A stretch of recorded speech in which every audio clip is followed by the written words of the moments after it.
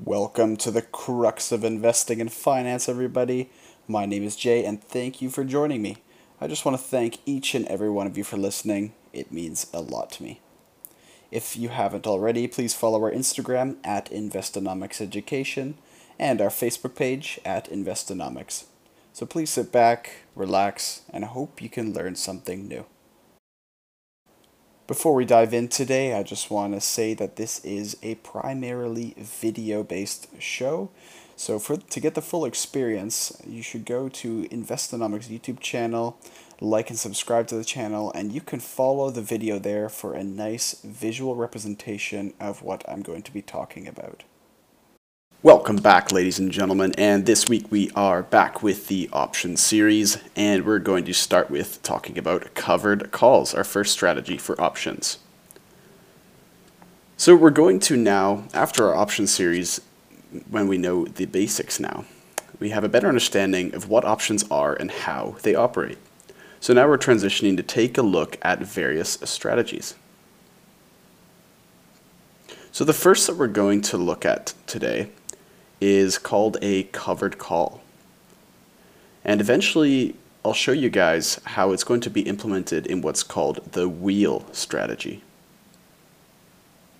Covered calls are the most popular strategy both in practice and taught in finance classes. It's probably one of the first you will hear of when you take a finance class. So why the name? A covered call consists of a written or sold short, it's just a fancy word for that, call option, and it is covered by the appropriate number of long stock share. So what does this mean? In the United States, one option contract is actually representing 100 shares of stock. So for example, if you write 3 call contracts or sell them short, you will need 300 long shares to cover your position for a covered call. Now when we have both legs, as they're called, this is the different legs of an option strategy, we have the covered call. So this is the long stock and the short or written call. But what is the point of selling a covered call? If you want to bet on market direction, you could simply buy a call or put option on their own. And as a recap, a call bets that the price will rise, and a put bets that the price will fall. So you could, in theory, do this with the naked options. The idea is twofold, however. A covered call serves as an income strategy when it's traded properly on a stock or ETF that you want to hold long term. And it also gives short-term downside protection or a partial hedge against volatility in stock price. So now let's take a look at how it works using a profit diagram. So if you've never seen this before, it might be a little bit intimidating, but this is called a profit diagram for options.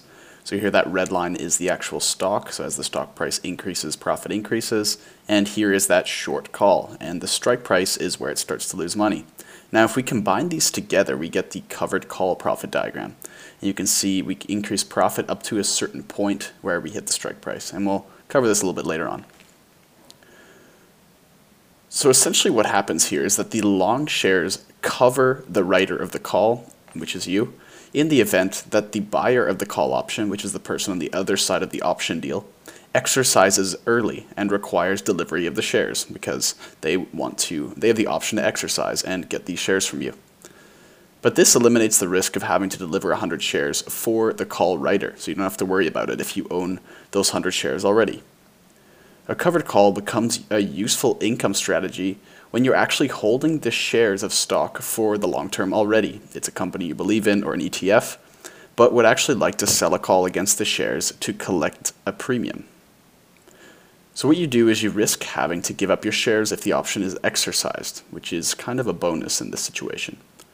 So how does this work?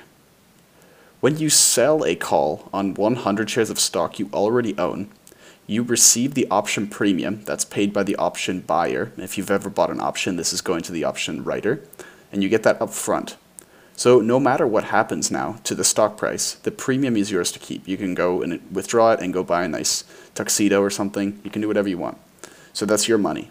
The downside of this is that when the stock price appreciates significantly, the covered call holder will sell shares at the strike price, missing out on the profits of the difference between the strike and the higher price. This might sound confusing, but we'll go through an example a little bit later.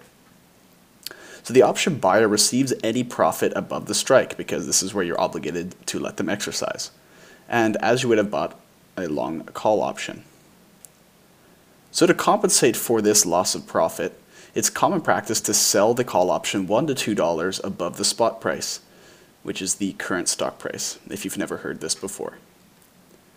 So this way, if it appreciates a lot, you actually receive the premium and $100 to $200 extra for the price appreciation, so you're not left completely in the dust. However, if the stock price falls below where you bought the stock, the collected premium actually acts as somewhat of a risk buffer, although this is fairly minimal. And again, this is small because there is 100 shares and they lose money a lot more quickly than the premium you have if the price falls significantly. Now the option buyer will never exercise when it's under the option's strike price. And because this is higher than the spot price, this means that they will never exercise if it's below that. And this is because it's not in their best interest to buy the 100 shares at the strike if the price is lower than that, since they can just buy at that price anyway. So in these cases, the option expires worthless and you keep the premium.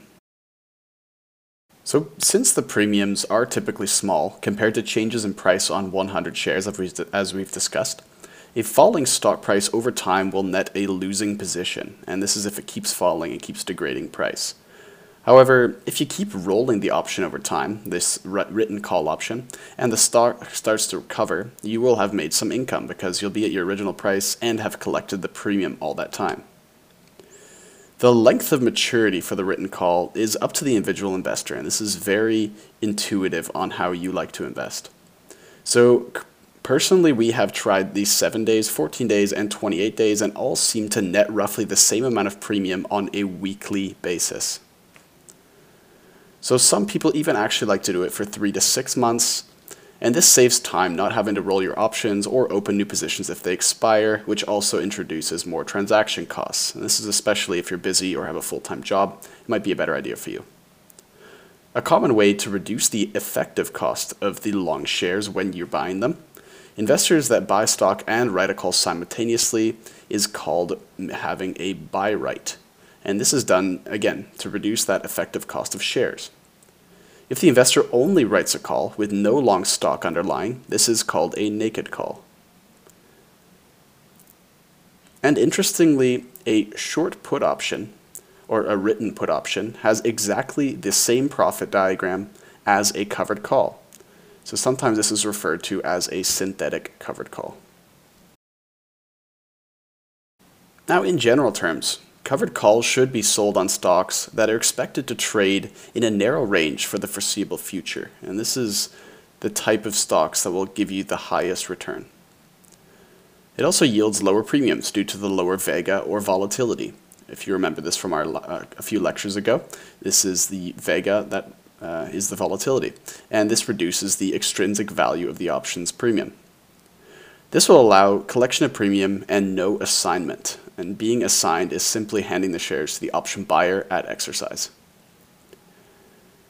And it's also very effective for sideways or stagnant markets, and we've seen plenty of these in the past. COVID hasn't been one of those times.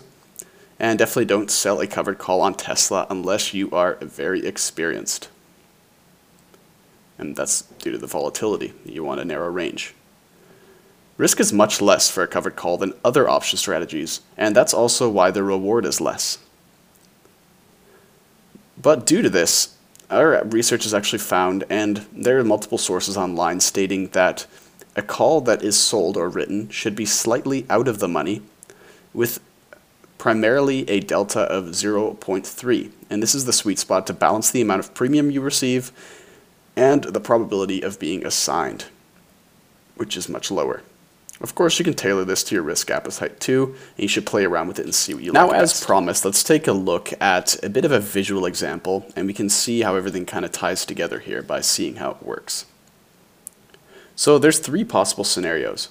The first is that the option expires with the stock price higher than the strike price of the option. The second is that it expires with the stock price between the price you bought the stock and the strike price.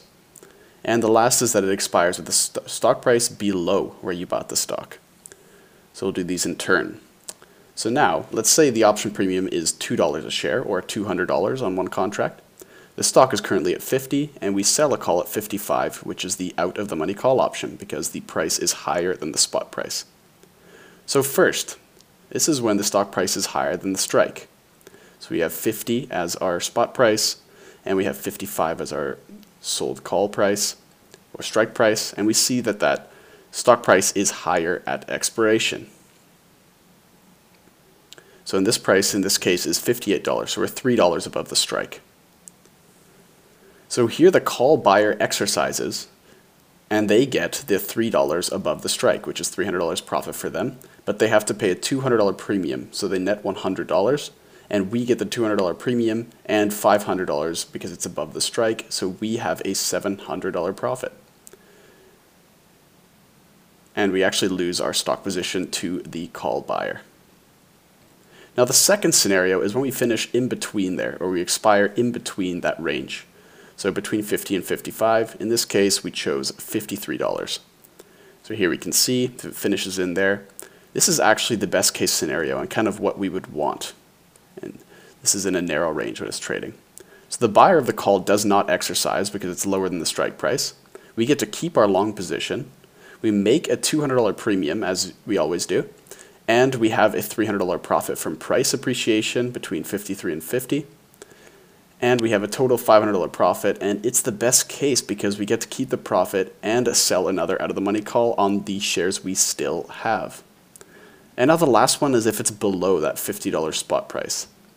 So again, we have the same situation, $55 strike, and we expire below $50.